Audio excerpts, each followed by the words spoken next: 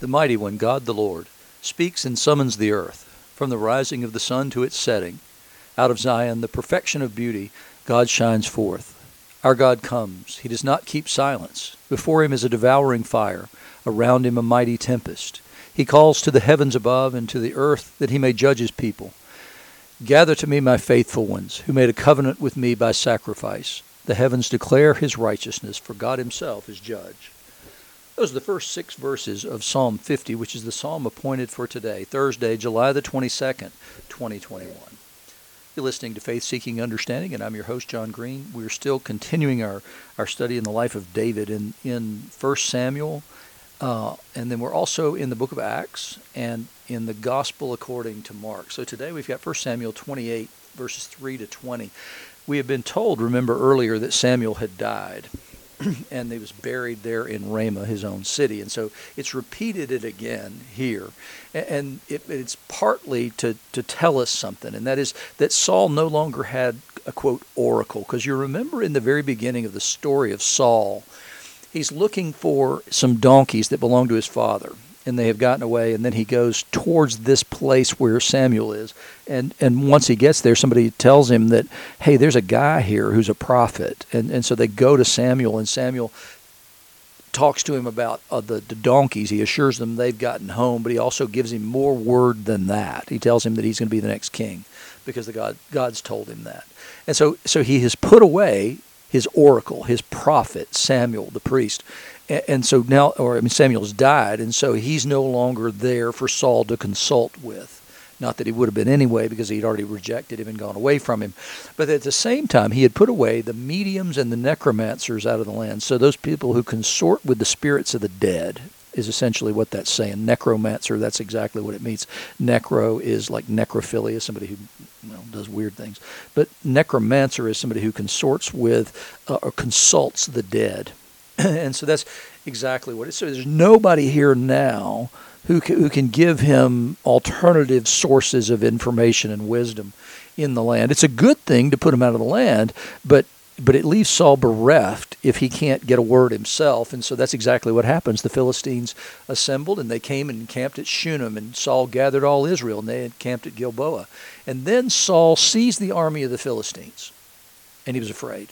And his heart trembled greatly. Now, he had been told early on that he would be the salvation of his people from the Philistines, but he doesn't trust God. He sees what he sees, and he's like one of the spies. We can't do this. We cannot do this. And so he's afraid because he sees the evidence of his eyes, and the evidence of his eyes is the Philistines are greater than us. And so he fears because of that, and his heart trembles greatly. And then he inquires of the Lord. He prays, and the Lord didn't answer him, either by dreams or by Urim or by the prophets. And so now he gets panicky, and he says, find me a woman who's a medium that I may go to her and inquire of her. And his servant says, well, there's a medium or a witch at Endor, if you want to go there. So Saul dresses himself up in other garments, it says, and he went with 2 of his men, and they come to the woman by night. And he says, divine for me a spirit, and bring up for me whomever I shall name to you. And the woman said to him, surely you know what Saul has done. She thinks he's a spy, how he has cut off the mediums and the necromancers from the land. Why then are you laying a trap for my life to bring about my death? So she's got an idea that this is something, that it's a trap that she's stepping into here. But she doesn't seem to recognize Saul because the way she approaches that. Surely you know what Saul has done. And then Saul swears by the Lord, as the Lord lives, no punishment shall come upon you for this thing. So since he took a vow to the Lord that way, who do you want me to bring up? We'll bring up Samuel. And then it says, when the woman saw Samuel, she cried out with a loud voice. And the woman said to Saul, why have you deceived me? You are Saul. And the king said to her, don't be afraid. What do you see? And listen to this. The woman said to Saul, I see a God coming up out of the earth. He said to her, what's his appearance? And she said, an old man is coming up, and he's wrapped in a robe.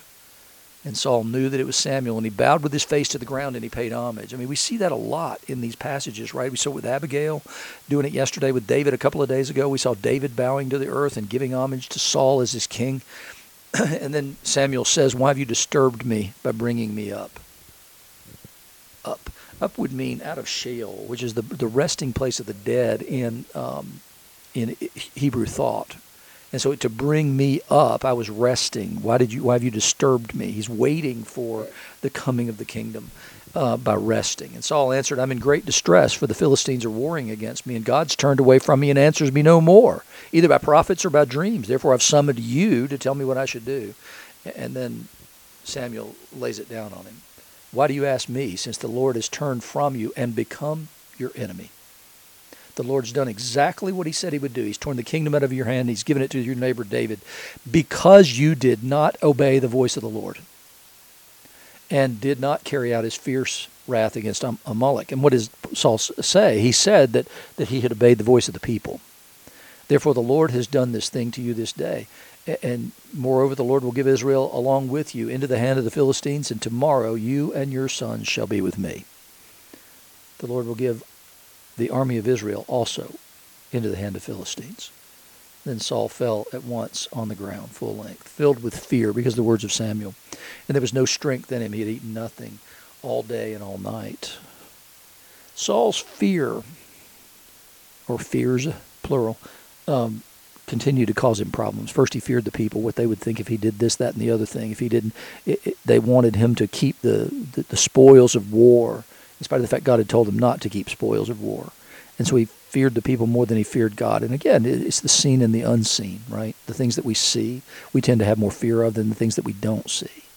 And so that's exactly what's happened here with Saul. And so he ends up having to see Samuel proclaim this word against him. So are you glad you brought him up? Are you see where your fear took you? Do you see exactly what happened here?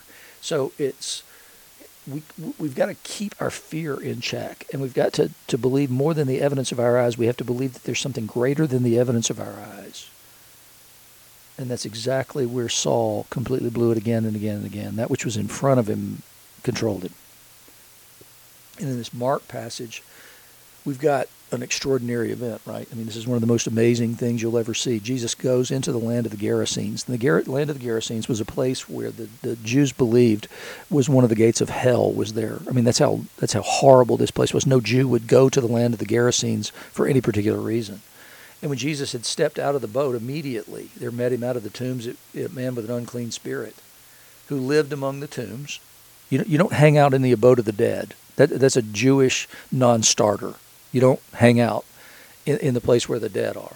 And so that you're going to be unclean for a period of time by being among the dead this way. So he's already gone to the Gerasenes, which is unclean. Now he's got a man with an unclean spirit, and now he's among the tombs. And no one could bind him anymore, not even with a chain, for he'd often been bound with shackles and chains, but he wrenched the chains apart and broke the shackles in pieces. No one had the strength to subdue him. I mean, this guy's a frightening individual. Night and day among the tombs and on the mountains, he was always crying out and cutting himself with stones. Great, now we got blood. And when he saw Jesus from afar, he ran and fell before him, and crying out with a loud voice, he said, "What have you to do with me, Jesus, Son of the Most High God?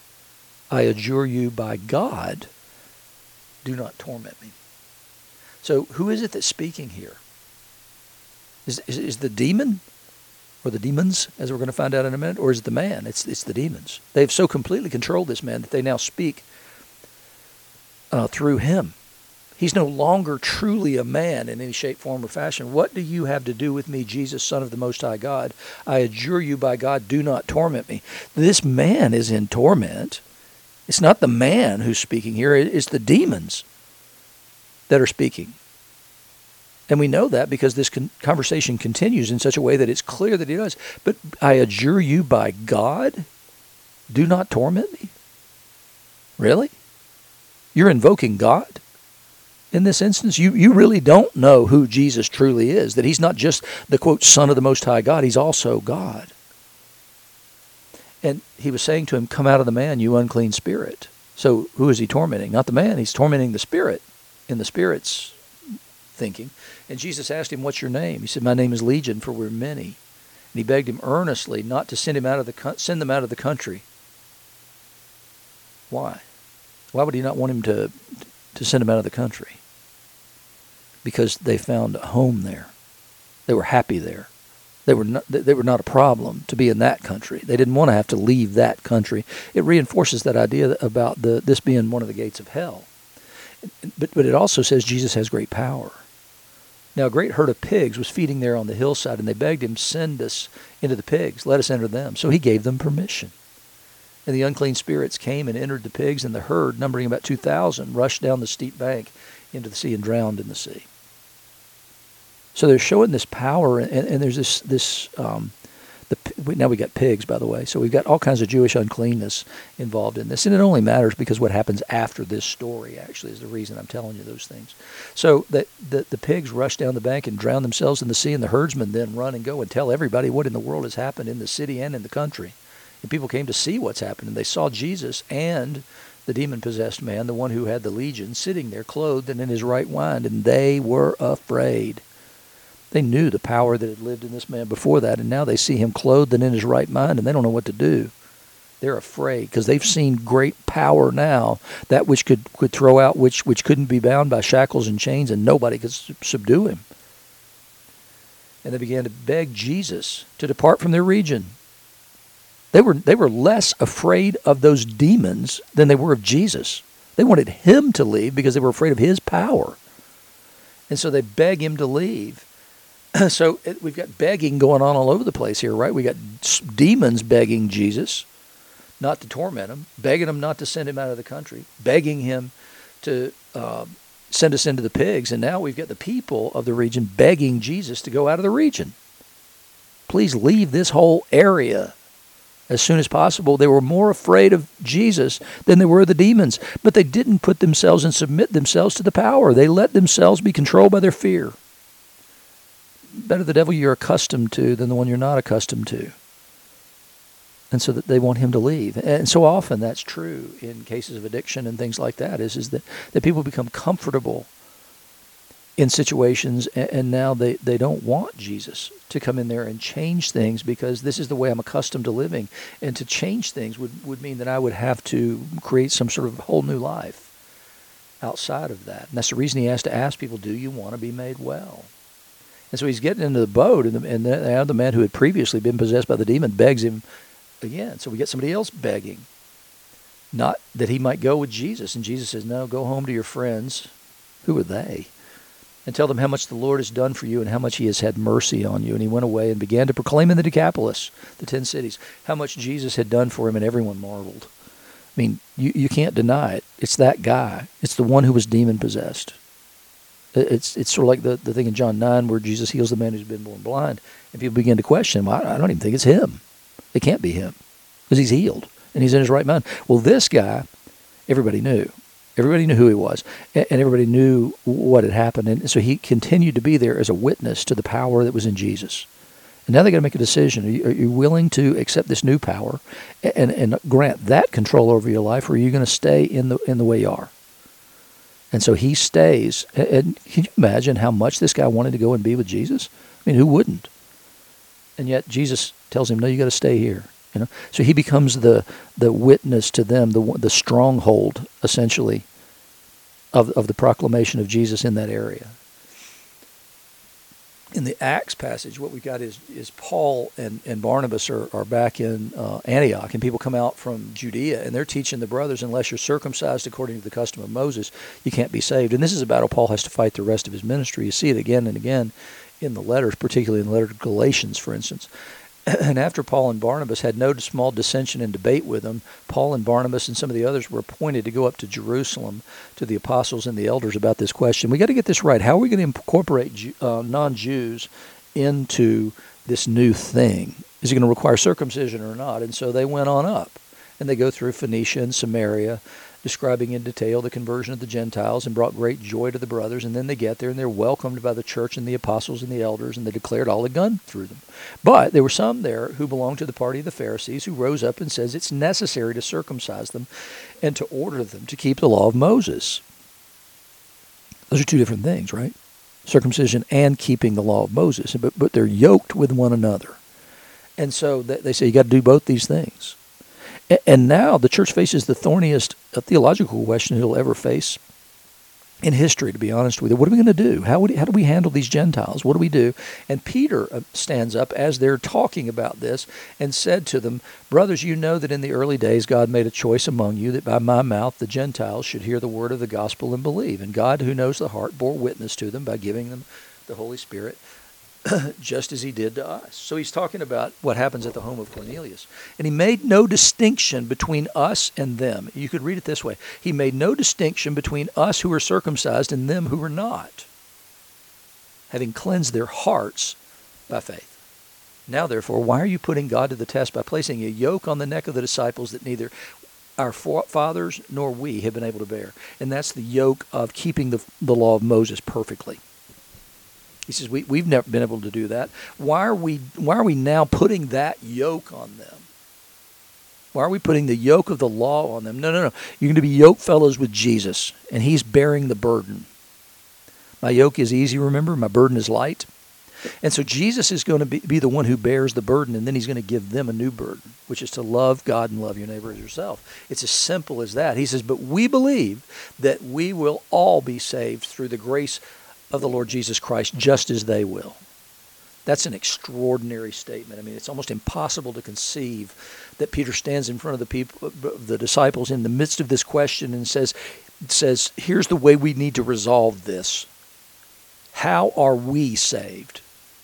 Are we saved through circumcision and the law of Moses? Or are we saved by grace? We believe that we will be saved through the grace of the Lord Jesus Christ, just as they, the uncircumcised, will. It's not about any of those things. It's about grace. Man, and when that happens, fear can run. It can go away, and it can be gone forever, because no longer do I have to fear whether I've done well enough or not. I know Jesus did well enough. He was raised from the dead, raised to the right hand of the Father. Fear can go away. I need no longer fear. I just need to keep my eyes fixed on Jesus. The only one that I should fear is the lover of my soul.